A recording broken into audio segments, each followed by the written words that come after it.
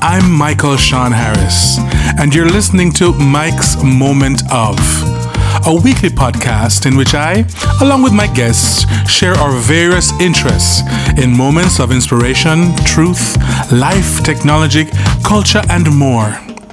I hope you're entertained and informed, and that you feel inspired to join me again and again in my moments of.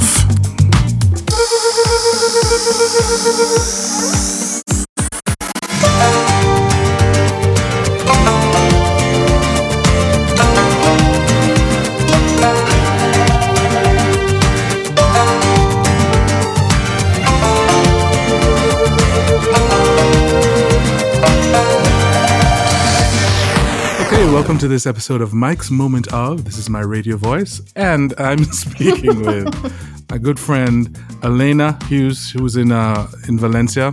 We went to school together, where we did our masters together. And Elena is someone I love, and she's a super nerd, like many of us who were in the program together. And she, in my opinion, is doing some amazing things. She's always been doing some amazing things. When we were in college, some of her music and her video productions, it was always fun to be a part of. Anyway, Elena will talk about all that stuff. Elena, how are you, my love? I'm good. What time is it in Valencia now? It's 5 o'clock. Okay. 5 o'clock in the afternoon. It's approximately 70 degrees. Oh, that's nice. It's not raining. It's sunny. Is it sunny there? Well, no, it's been like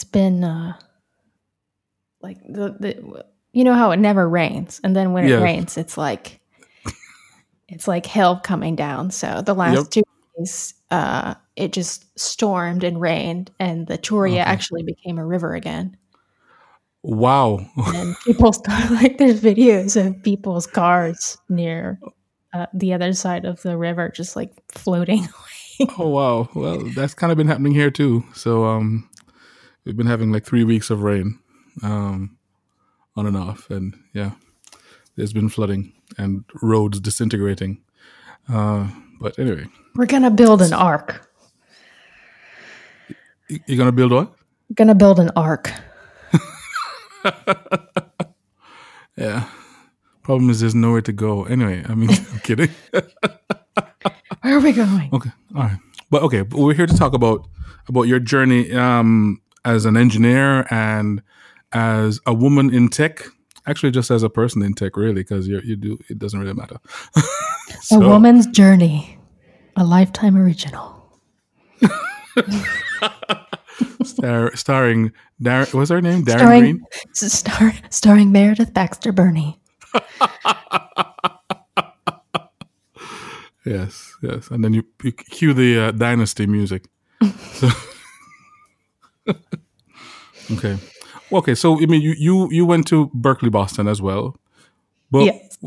Did you have? Before you went to Berkeley, Boston, what was your involvement with engineering or technology and that kind of stuff? So I got into recording when I was about 14 or 15. And I didn't really have, the only thing we really had was we had, a crappy PC, and you could record one track digitally. Mm-hmm. So I got really into recording, and then I started playing guitar when I was 13. Okay. And then I quickly, delved into spending all of my money on instruments. So I got into buying this multi-effects guitar pedal, and I would run my drum machine through it and just make weird sounds. And I made an electronic album when I was 15. What? And I was in this band. I was in an all-girl band, and so I made the album and put it on CD, and I tried to sell the CDs at the show and stuff. So that's pretty cool, though. What was the name of the band? Powder Kegs. Powder Kegs. Okay. And then I was just I didn't have like a great electronic name. It was just Elena. And then kind of programs started coming out that you could multi-track record. When I was in the band, one of the bandmates had one of those Tascam machines. Yeah. So we used that to record, and I would record that and mix it, like run it into the computer. And my dad helped me set up in an office room a little like recording area. It was really like with like VCA cables and like all RCA cables going everywhere, and a mess compared to what we set up now. But right. So I got really into it, and when I was getting ready to graduate from high school, I didn't really I went to this college prep school, and I didn't want to go to college. But I found one day when I was reading a guitar magazine, I found an ad for Full Sail recording program, and I was like, "Whoa! I can go to school for recording." Yeah. So, nobody had ever brought that up to me before. Going to school for something that you wanted to do. So, and it was in Florida, so. We just went one day to an open house and checked it out. And I remember in our town we didn't have like Guitar Center or any of that. I went to Guitar Center and bought like some crappy program. It wasn't even like Cubase or anything. It was just some random program. I think it was like pre Cubase or something. Oh wow! Okay. And I got it, and we were leaving, and the guy at the Guitar Center was like very condescendingly like, "Is that for you?" Because I was carrying it out, and I'm like, "No, it's for my pet monkey." Like, what do you think? So yeah, so did you get a lot of like attitudes like that? With the stuff that you were into? You're playing guitar, making all these cool textures and sounds, and doing recording into the technology stuff. What was the reaction like from your family, from your friends, from people you don't really care about? Strangers, audience members, whatever. Well, some of the people who knew I was doing it when I was like 15, and they listened to it. They're like, "Oh, that's interesting that you're doing this." I think just the school that I went to and everything, because I would do performances when we had an event or something like that. I would try to get some people together to do some songs, or I would perform with my drum machine. I think if there were maybe one or two people who would think, "Oh, that's interesting," or kind of like with between that and the artwork that I did, I think more people were like uncomfortable, concerned for your sanity. They were concerned. They wanted to call the police, or they wanted to call the men with the white uniforms. Okay, I can see that because it's conservative Florida. So, but yeah, once I got to, once I got to Full Sail, there was, there were kind of worse attitudes from a lot of the guys, but I didn't really feel like, really at Full Sail there were worse attitudes. That's. Yeah, because it's, when I went in 2002, I think that maybe it was just me and one other girl in the class, and they have these big classes. Okay. And when you go through the recording program at that time, I had like you get split up into groups and you do the recording things.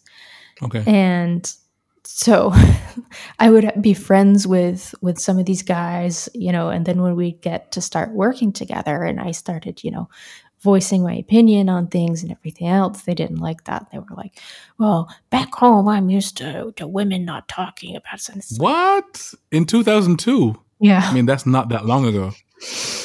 Yeah. So that was fun to deal with. That's ridiculous. Oh, so you do the full program? You completed it at Full Sail, or did you leave before? Or what did you do? No, I did the program. At that time, they only had the associate's program. Okay. So I did that and then planned to move to New York in 2003. So I was 19. Okay. So after that, I had gone and kind of done research about doing internships and stuff. So then I moved to New York and so doing some internships, and I interned at this one studio that really was not for me. Okay. It's like a hip hop studio. Mm-hmm. Yeah, it was just like that. It was just not a good environment for me. Okay. Okay. So after a couple of months after that, then I started getting into interning on movies. Okay. And just did basically like whatever I could find. But then, yeah.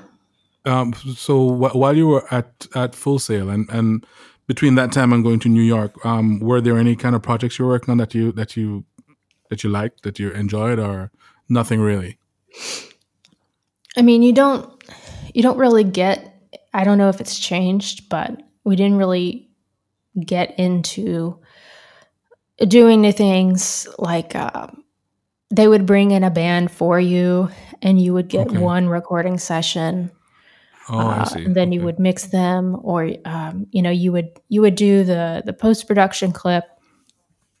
So I really enjoyed the part of recording the band, of course, and then I really enjoyed doing the sound design and the post production, probably more than I would have expected. Okay.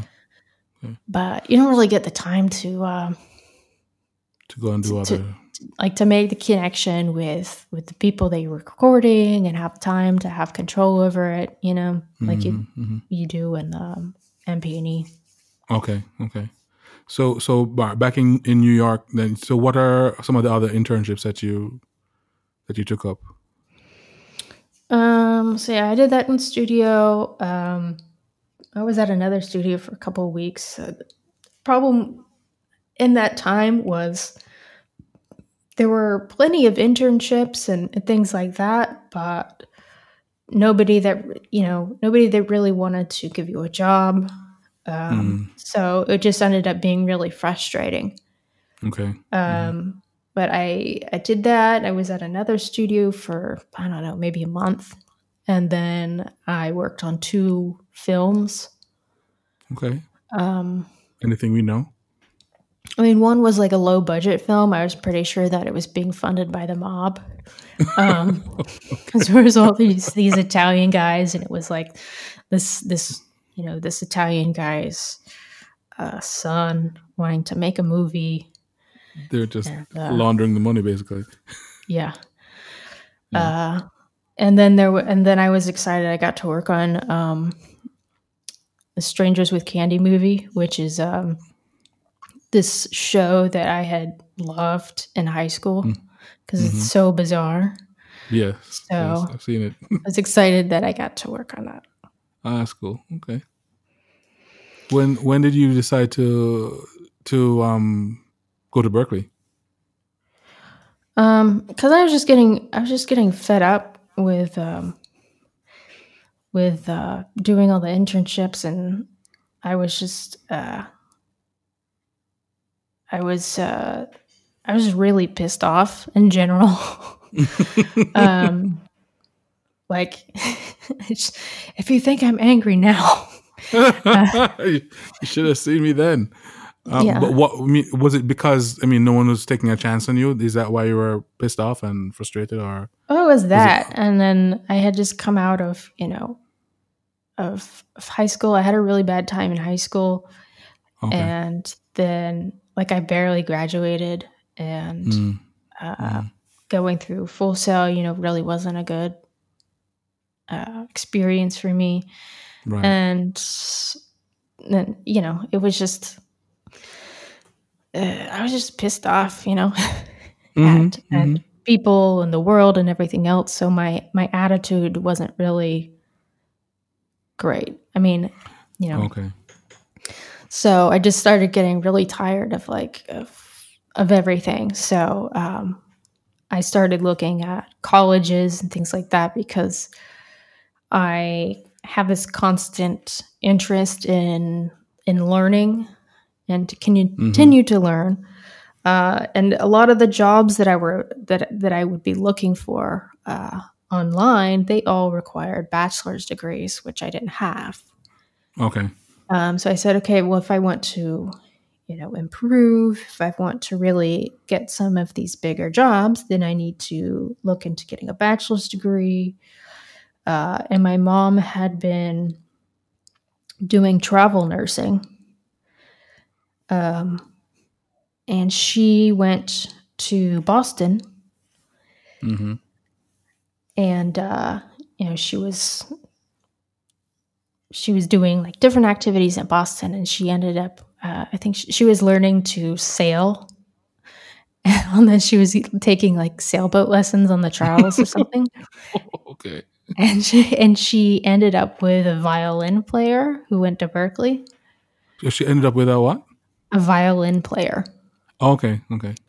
So I didn't know anything. I didn't know that Berkeley existed. Like, nobody had ever brought it to my attention before. So she learned about it from this violin player, and my mom was really in love with Boston.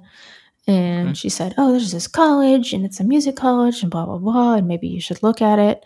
And at the time, I was looking at music business programs because I thought, okay, well, I have the recording background. Maybe I should look at a business background so it's more well-rounded. Right. And I moved back to Florida for a couple of months. And then we ended up going to visit Boston and Berkeley and all of that. And yeah. Okay. So when you went, what changed your mind from business? Because you did MP&E when you went, right? Yeah. Yeah. What made you change your mind? Because business is the worst. Is it? I mean, was it because of the people doing it, or the people teaching it, or you just because something must have went in your head? Is like, yeah, I'm not doing this. No, well, okay. No, the teachers. I mean, the couple of teachers that I had for a couple of classes were characters.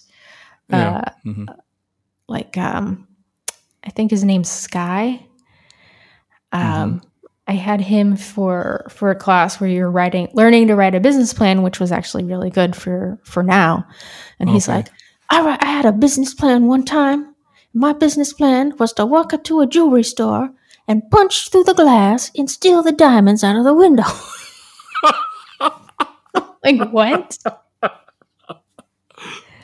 Oh my God, that would not fly right now. Oh my God. But I took that class, and then I took a class where you learn a lot of basics about music business law. It was really interesting and everything. But then when I started looking further at the curriculum, and I really missed doing technical stuff, right? Because I do have some strengths of marketing and promoting, whether it's myself or stuff that we're doing, but I'm I'm a technical person. I need to, be doing that. And I looked at the curriculum and it was like, taxes. I seriously have to take like a tax. Like I didn't want to do all of that bullshit. Like, I was just like, ugh. so I looked into MP&E and then applied for that and got in. Okay. What are some of the courses and some of the teachers, I think, that made an impact on you while you were there? I'm taking a bit of water. I hear it. Let me get close. What do they call that? I forget the term. ASMR. Yes. It'll just be an hour recording of me sipping water. Yeah. I should have brought my tea. So what did I like? I got really into the MIDI aspect because I'd always had an interest in electronic music and programming music and that. So I was into that. And then the basic classes are sort of, So why didn't you do music synth or music tech instead, since you already had the recording background? I don't know. I mean, if I had to do it again, I would probably do music synth. Because it incorporates, some more of the things that I'm into now. Okay. But at the time, all I wanted to do was be a recording engineer. So that's really what I was into. Gotcha. So, I mean, the classes, my people were Mark, Wessel, and Leanne. Mm-hmm. So I was really into, the advanced recording classes, and then I got a job at the studio, and I got to do engineering on the side and everything. Okay. So that was. So did you encounter any of the same attitudes at Berklee that you did at Full Sail from either faculty or students? Mostly before I got into MP&E, which might be strange. But yeah, I mean, once I first got there, I mean, I was, 21 when I started Berklee. Mm-hmm. So, I mean, there's a lot of 18-year-old boys there, and a lot of them are Dream Theater fans. Yes, always. And some of them would be like, well, I only started playing guitar to get girls. And, so I did encounter, sexist attitudes, and a couple of them were a little like scary. But oh, wow. Okay. Once I got an MP&E, it was different. I mean, you always kind of get the sort of posturing and things. Like in the first classes, all the guys are talking about gear. Yeah. And it's like the reality version of gear slots. And it's like, you have never used this before. Okay. Yeah. So. I mean, and they're just doing it because they think that's what they're expected to talk about. And that's what people want to hear them talk about. So, we talk about this stuff. But, yeah. So, I mean, once you kind of get those first things, and it was great, to have Janine in the first classes and Leanne, and then when you get a boy who's asking a question like, does it matter if I think that we need to have this specific cable, or doesn't this detriment the sound a little bit? And you're like, no.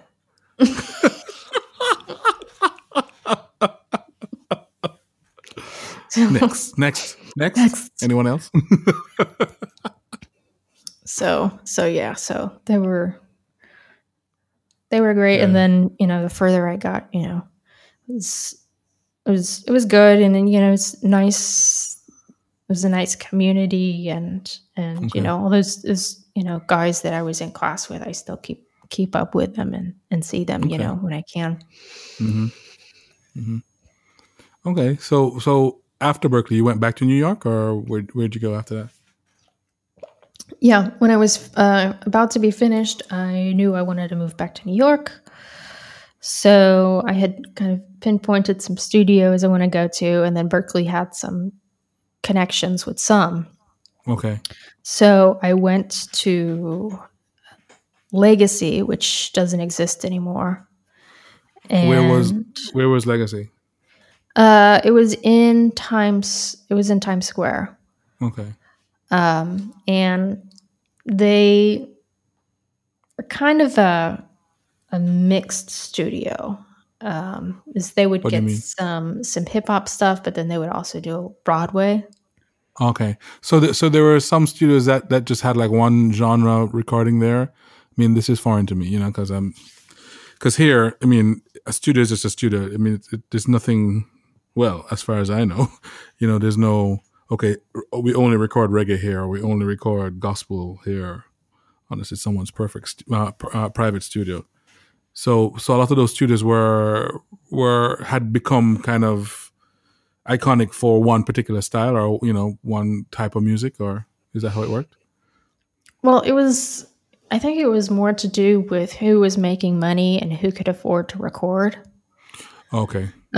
Like the first place that I ever interned at was a place that Tupac got shot at.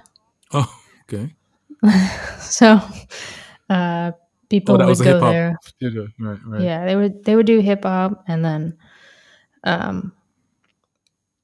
yeah, so Legacy would do more of a variety, but it depends on who has the money to do the recording, to pay those rates, Oh, okay. Okay. because when already in 2008, and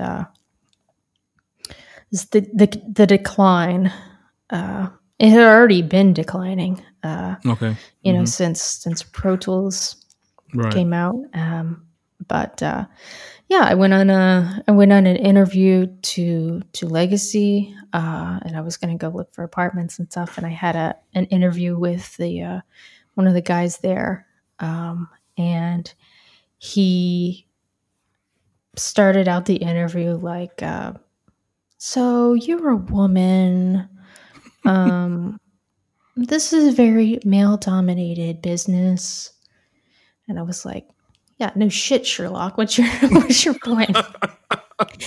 And he just like went on to talk about, so if Jay-Z pulled up and wanted to record, what would you do? And it was just it was a really bizarre and uncomfortable interview.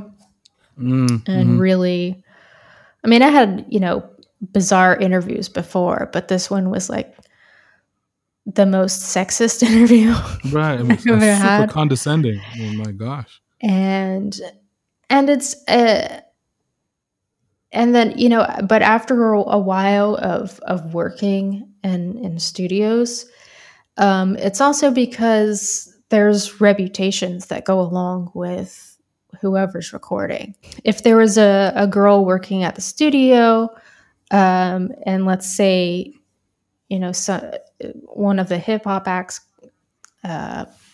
showed up, they had the reputation of being really harassing to the females who are ever working there. Okay. So I think one part of it is them thinking that there might be issues with that, or you might have issues with that, or maybe I think Mm-hmm. they just need to let the women take responsibility. Like, I can handle myself, Right. Right. So yeah, it was super Okay. weird, and obviously I didn't end up working there. Mm-hmm. Mm-hmm. So where did you end up working at? So after I moved, I went to Avatar, which was formerly the power station and now is the power station again. And now owned by Berkeley. Yeah. So I went there, and it was more of a system.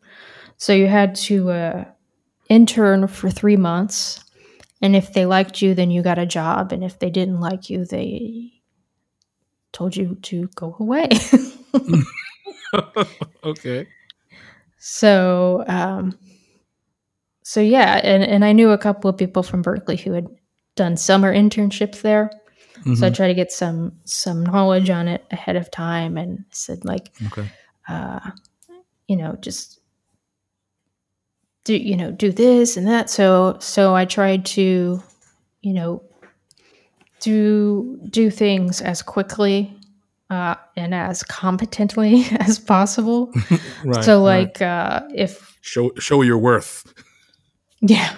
So you literally start out like cleaning the entire studio. So you have to come in the morning and clean the whole studio, including the toilets.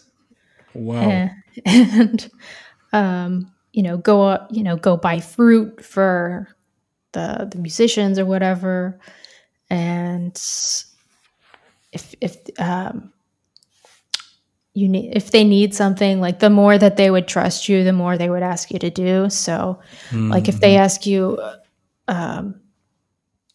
go get this, go get that, like I made a point to make sure to know what all the gear was that we had, where it was, what microphones we had, so that if somebody asked for an LA2A or something like that, they said they need this in Studio B, stat, I would take the key and literally sprint up the stairs. And if they needed like an entire say they needed like 4 pieces of outboard gear or something like that, and it was too slow, I would take all of the pieces of outboard gear in my arms and just walk down the stairs. And then I would walk in the studio like this. So, yeah. They go, impressive. Wow. Okay. So after your 3 months, right? After your 3 months, did you end up working there? Yeah. So they gave me a job. The problem with that is that there were 3 of us interning, and they hired all 3 of us, but they didn't make us full-time. They made us part-time. Okay. So it was kind of a stupid situation. But kind of like to prove that I really wanted to be there, I would come in on days off if there was a room free, and do some work in the studio to learn the rooms. I did that when I was an intern too. I would I would do tech things because I'm a tech nerd. So if there was fixing cables or doing those sort of things in the shop, which the assistants didn't usually do, so I would do that. And then at some point they decided to keep 2 of us and got rid of another one. So survival of the fittest. Right. But all during this time, were you also into the programming stuff like Max and those other things as yet, or did you become interested in that stuff later? No, I didn't know that. I didn't know that Max existed. I mean, I was into doing, I was into synths, making weird guitar noises, all of those things still, but I didn't know that existed. And I mean, all this stuff with Arduino too. Like I had always been interested in electronics and fixing things and all that stuff. So that's why I was in the shop, and then I palled around with Roy, the chief engineer. Looking at gear, watching how they were fixing it, stuff like that was interesting. Mm-hmm. What are some of the high points you think working at at Avatar?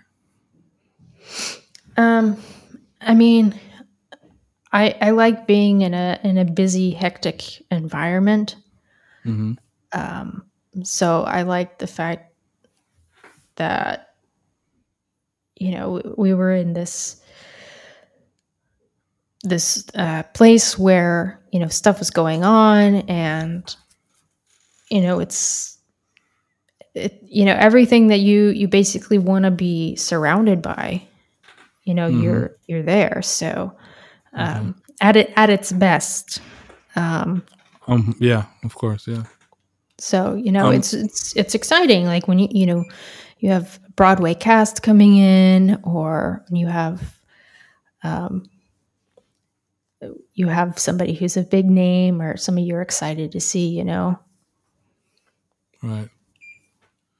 Um, did you recognize or witness that attitudes, that you are used to experiencing, to meeting, were those attitudes changing? Did it start to evolve to, something that more, I would say, normal, but you know, in terms of having women being in these roles as engineers and as tech people, and was that changing at all, do you think? Well, the entire time that I was there was only one female engineer that came in. Oh wow. So, I mean, I mean, so I so mean, so that's a no. I mean, most of the people who came through were fine, to your Hmm. face, and then one of your colleagues would say like, "Oh God, these guys are these guys are like a bunch of divorced guys just talking, and I can't take it." Hmm. Hmm. And there would be some, I won't say names, but there would Right. be some people who would come in, and they would, I mean, it wasn't just me, like they would be gross to the receptionist too. Wow. So um I mean, the thing that was difficult about that was, um I think they always wanted to have a female receptionist so that you had like somebody to see when people walked in the door. Yeah, look Um, presentable. but when I was there, I was there to work. I was, focusing on, you know, getting the job done and everything else. Hmm. And, I mean, you have guys there who, another Berkeley grad who was very successful, but he would, I never really smiled. Hmm. Um, sometimes it wasn't so pleasant to be around, but nobody Hmm. ever commented on that. Okay. Um, it was, let's say, one of those times that I rushed in with, pieces of outboard gear in my arms, trying to bring it to session. And yeah, so like let's say I had, an armful of compressors or EQs or something like that, and I come into the studio. Um, I had always been taught, and I also had kind of a bad experience in my first internship, that Hmm. you should never open your mouth uh, unless you're the engineer, and even then you have to watch what you say, because people don't want to know your opinion. Right. So I would just go in, look at the assistant, put the stuff, maybe help them set it up if they needed to, um, and be like, "Hey, do you have what you need? Okay, great, okay," and then leave, Yeah. and Okay. then later on, like one of the guys would tell me, or if we were in a social situation, one of the people who were the engineers, they said, "Yeah, I mean, you didn't come in and you didn't smile or say anything, so we thought that you hated us." And I'm like, "Why do you care Right. about what I think of you? Like when I'm coming in to do my job, you know? Yeah. So that was the attitude. And then, like, I had, one of the other people who worked there made a comment because I would always, hang out in the tech office and stuff. And we were having a conversation, and I said, well, I was, making this, and so was helping me and said it was fine. He said, oh, well, he only said that because he wants to fuck you, Oh, wow. and that kind of thing. So a lot of that is just, the prevailing attitude of people want to appease you. And then the former owner of Power Station he had been barred from the building for a long time because he would just make barred from where? The studio. Oh, really? Because he would just make horrific statements every time that he came. Wow. About whatever woman was there. He was just gross. And I think my boss was testing me one time because I assisted on this thing for him. Okay. But yeah, there's just the test. there's just yeah. I mean, I ended up having to assist some nonsense. So a lot of it is just like trying to bite your tongue and act as professional as you can. Okay. And there was, there was a producer who worked there who really tested me because he would like come up behind me and lift me up off the ground. What? Like I was like, I don't know, a baby goat. And that's weird. Like when a grown, like, big man comes up behind you and puts his arms around your chest and lifts you up. It's like, what are you doing? And I got angry about that, and I said, and don't do that, and like, don't send me texts at 3 a.m. And he was sending you texts at 3 a.m. Yeah, like, what are you doing? What? Yeah. It was just like, it was just weird. And I said, this, I don't like this. I did, as anyone has, like, I didn't give you permission to, first of all, touch me, much less, come up to me in a workplace and pick me up like I'm your property. So at some point he was working with a friend of mine, and he saw something on my Facebook, and he was like, take a screenshot of that. I want to get her fired. Oh, wow. And so it's like, it's like retribution, the same thing that people face for retaliation for when, women don't want to put up with somebody's bullshit anymore. Right. So how long did you end up staying there? 2.5 years. Okay.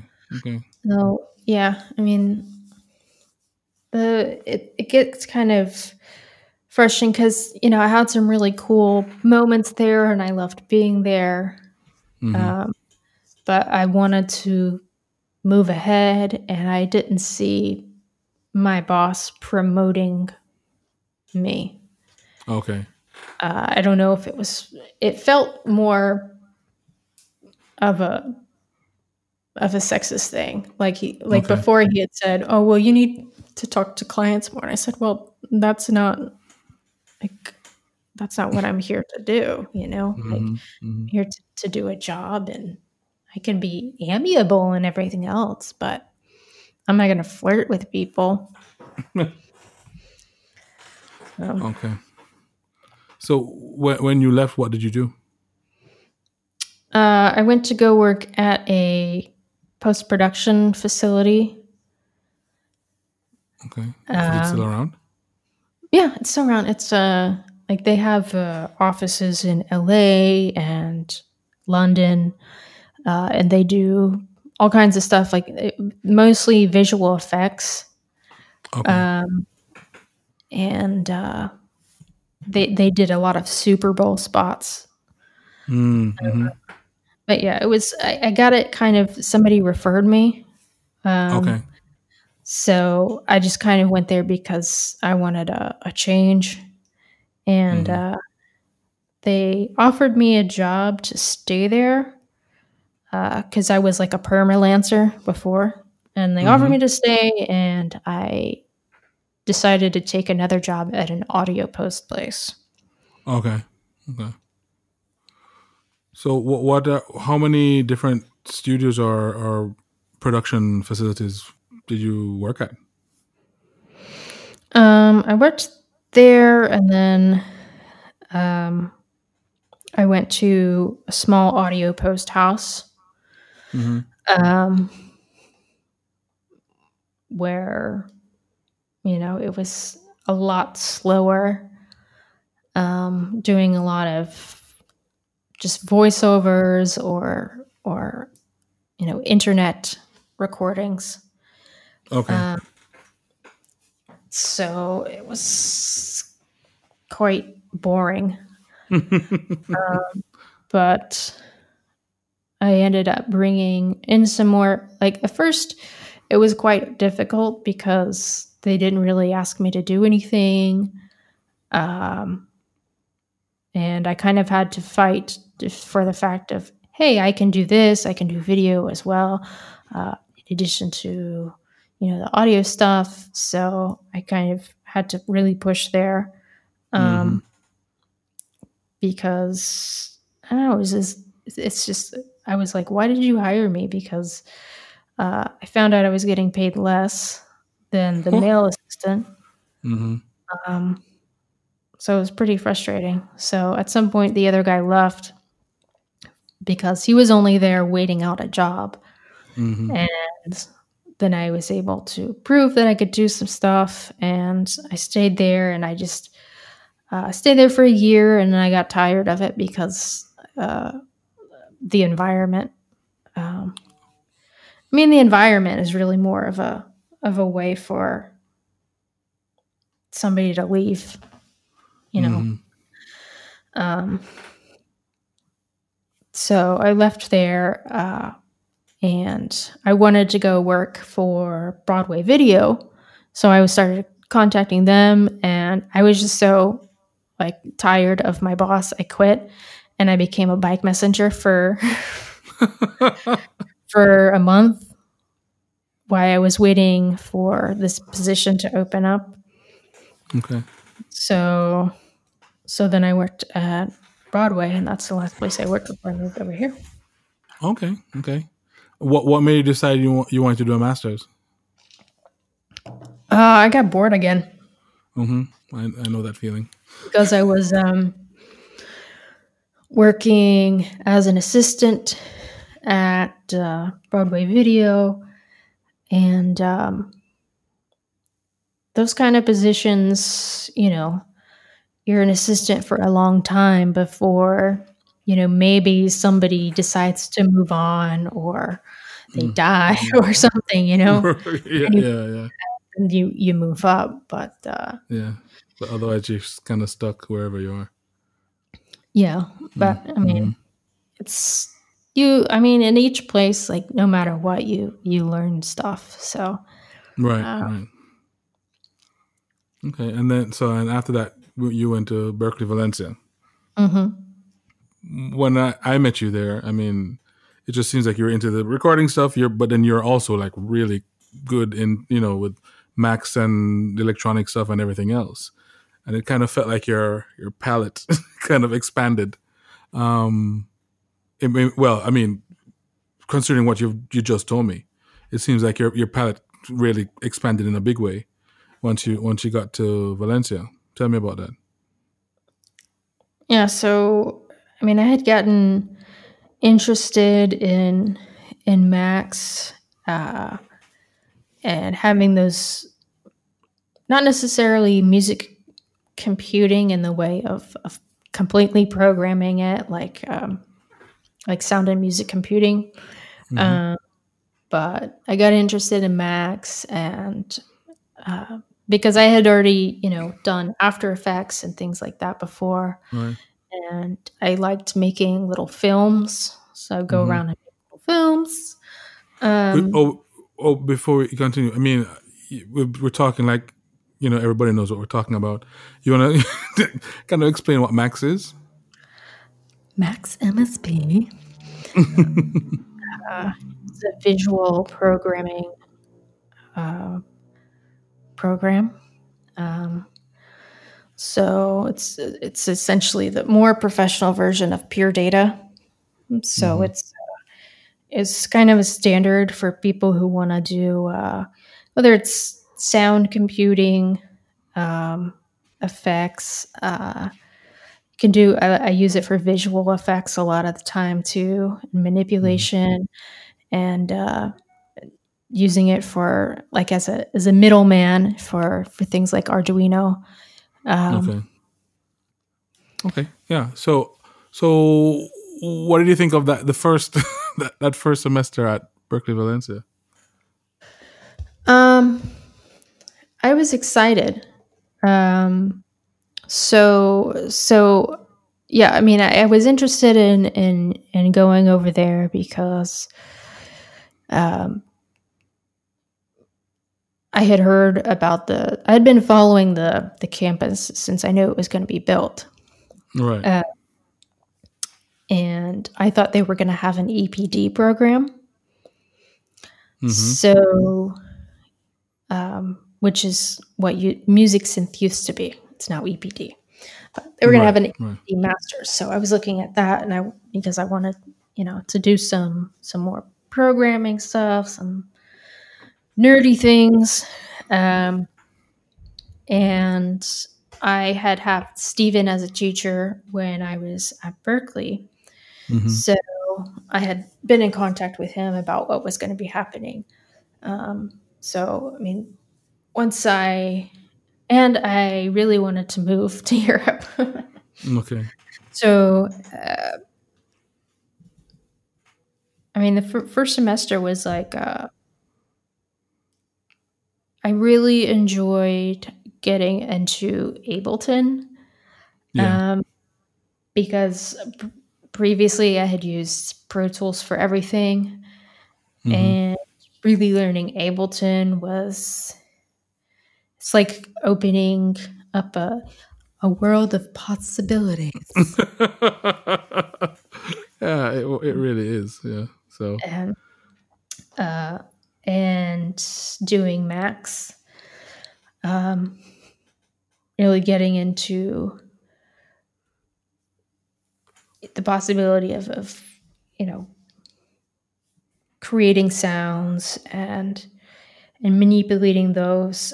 Those are the main things that I had wanted to focus on, and that I did focus on, and not so much recording, which I had already, covered that. Even though we did have to do recording, and I enjoyed doing that. It wasn't what I wanted to focus on.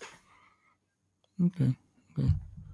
So from Berkeley Valencia now, are you working on a PhD program, or what are you, or is it more research stuff? What are you doing?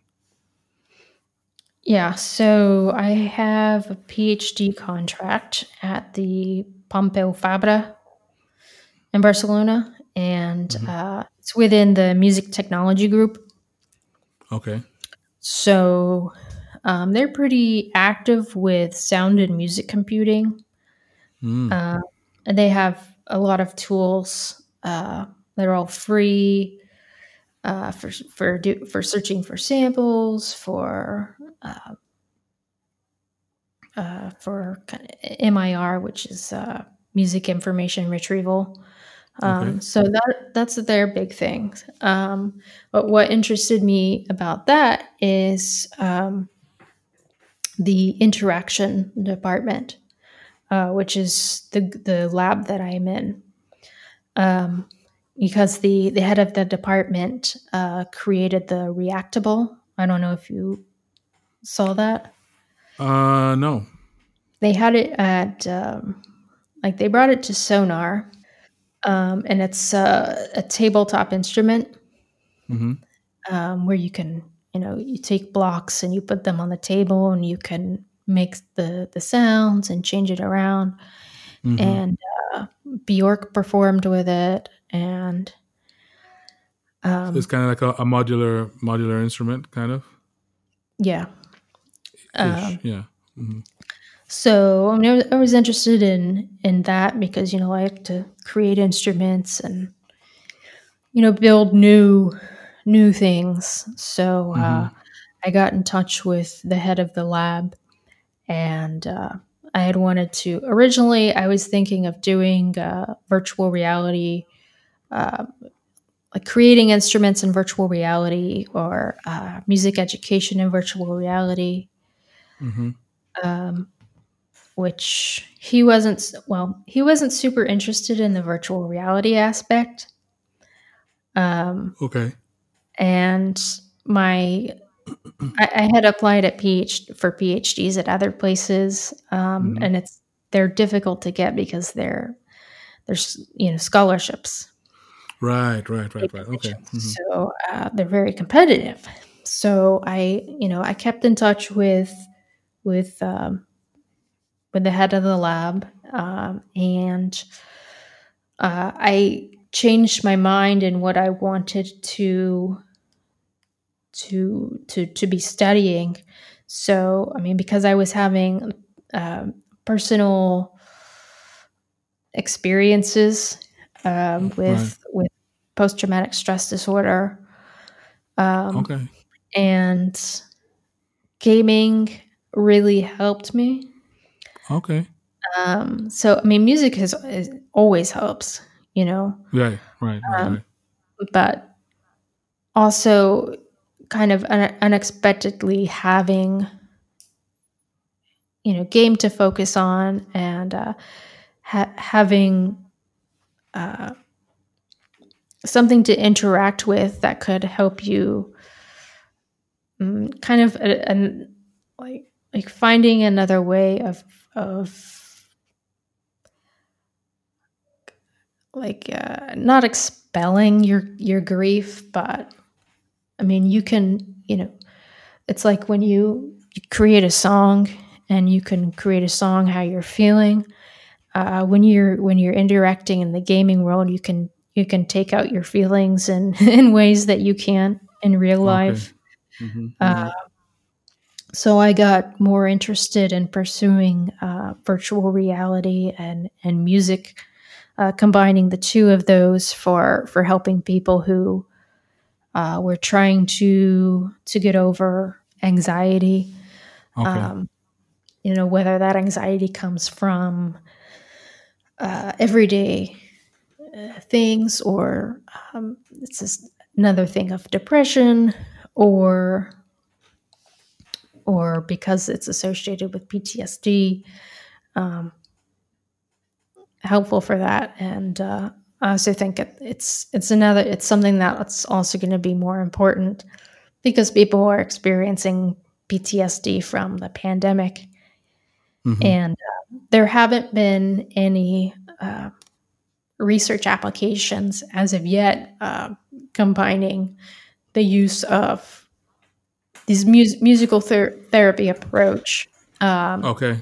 and virtual reality. And then I'm also using the way that I'm using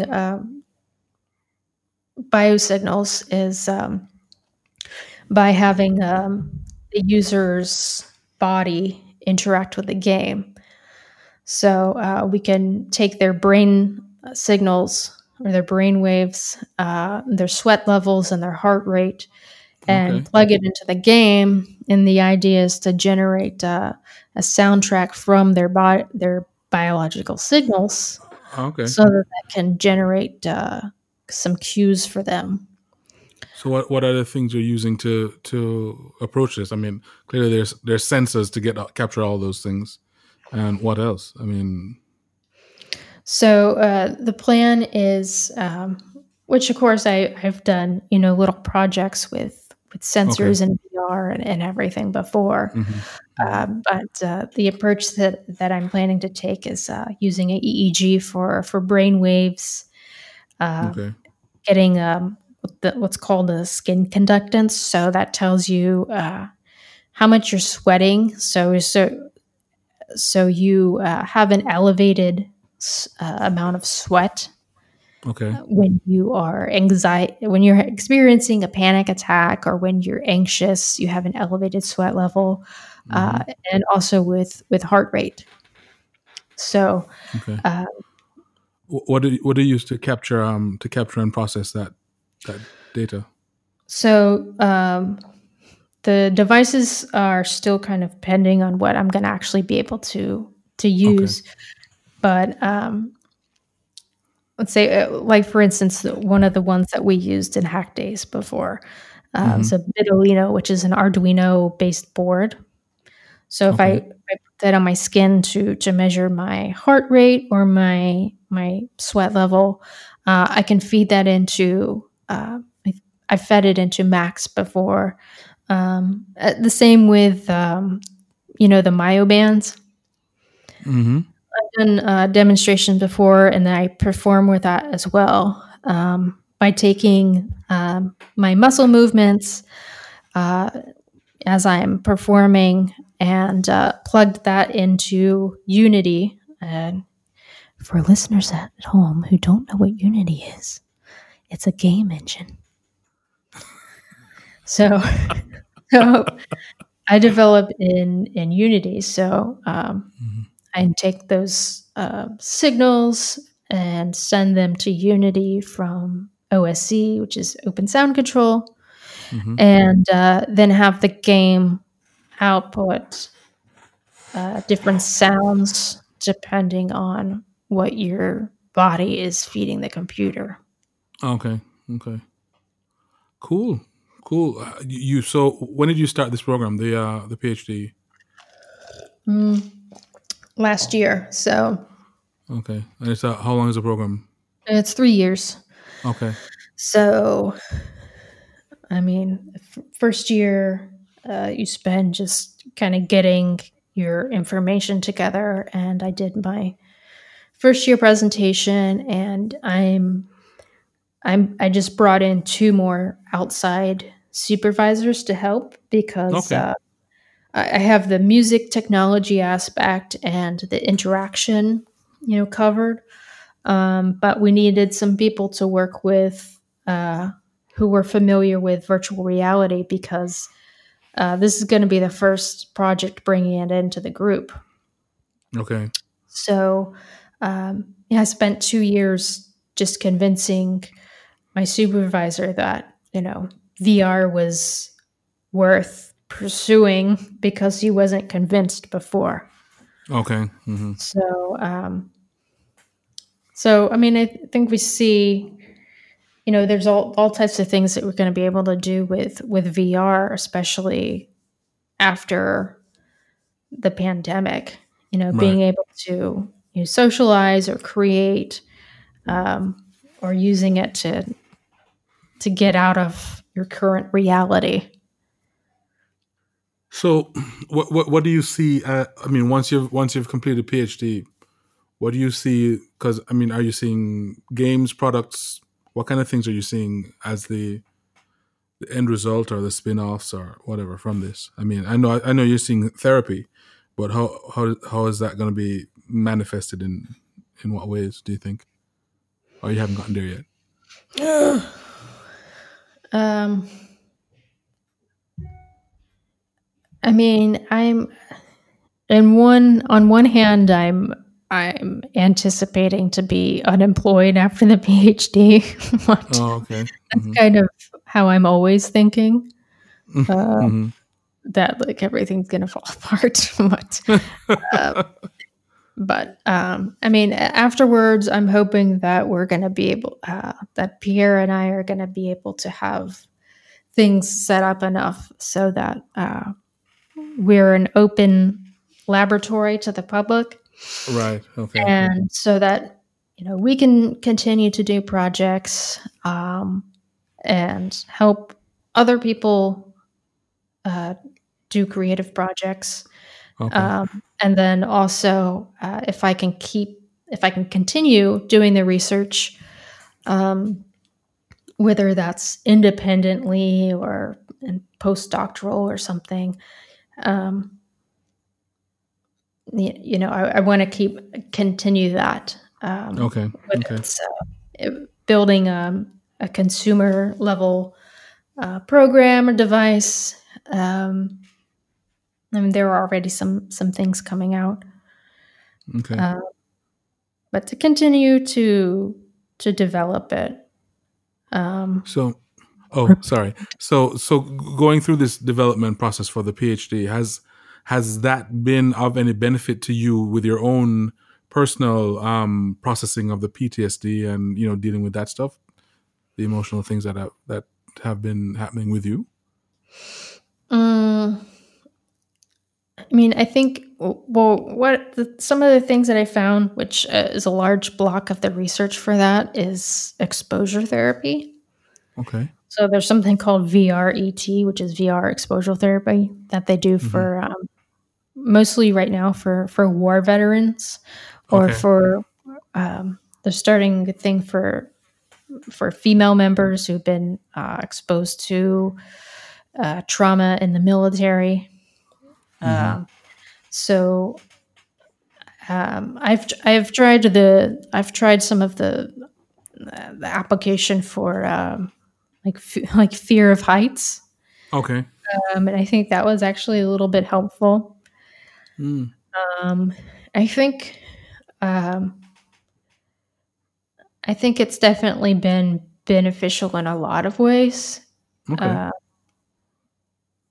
Because for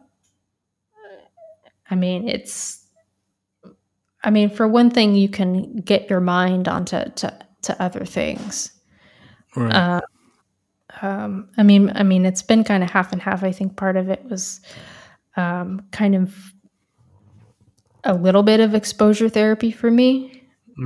And then doing this and developing this was is helpful, because I could have done, I could have pursued a different topic of just exploring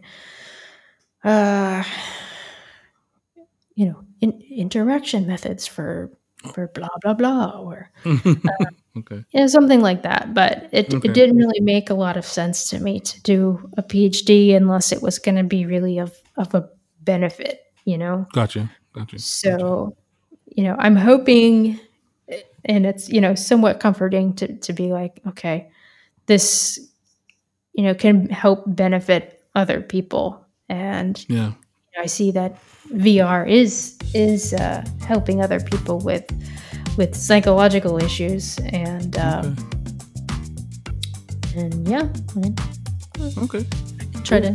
hope it will benefit me too. I'm sure it will. Well, that's pretty cool. I mean, how are you guys dealing with the everything that's going on, all these, the curfews and the quarantines and the whatnot? With everything that's going on, you mean with Kanye not being elected? I know. I mean, what will we ever do?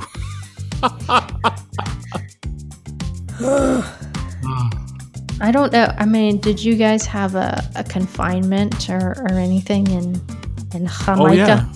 Yeah, we did a couple times, and we still have curfews, and depending on the day or the events or whatever, they'll adjust the curfew. Sometimes they're earlier, sometimes they're later.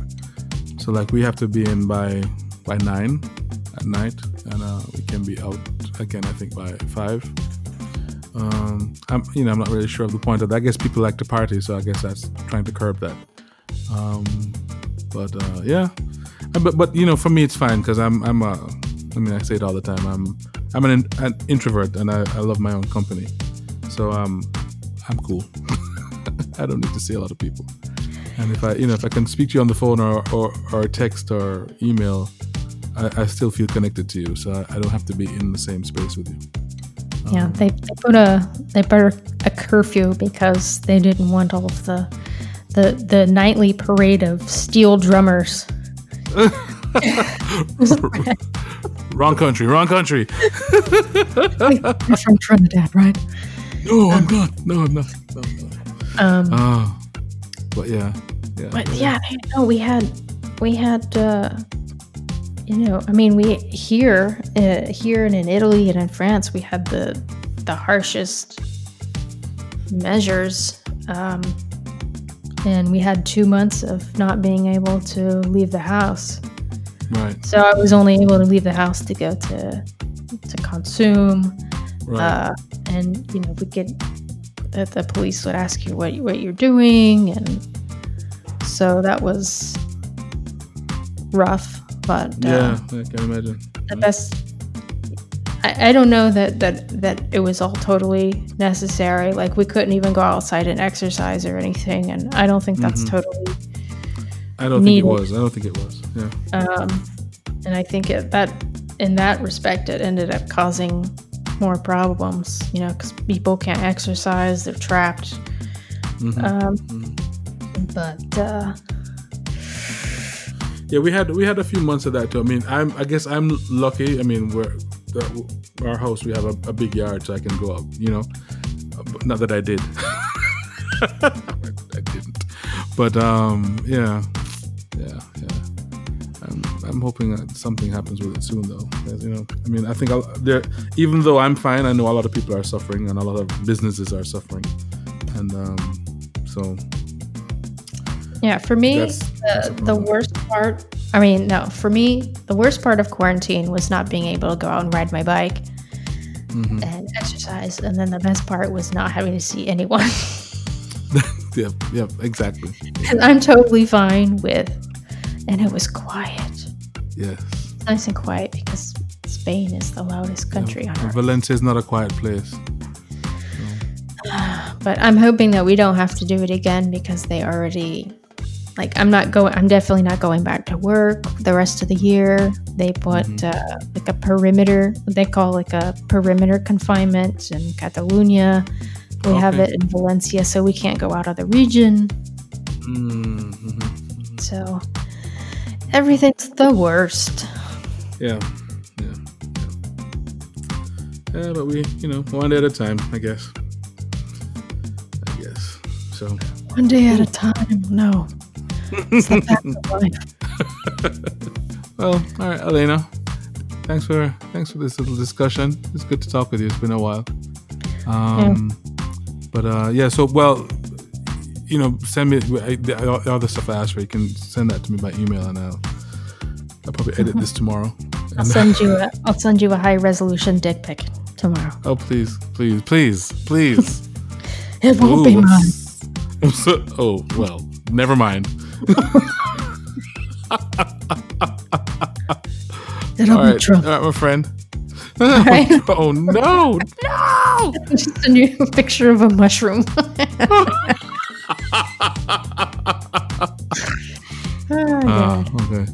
All right. Okay, Mal. All right.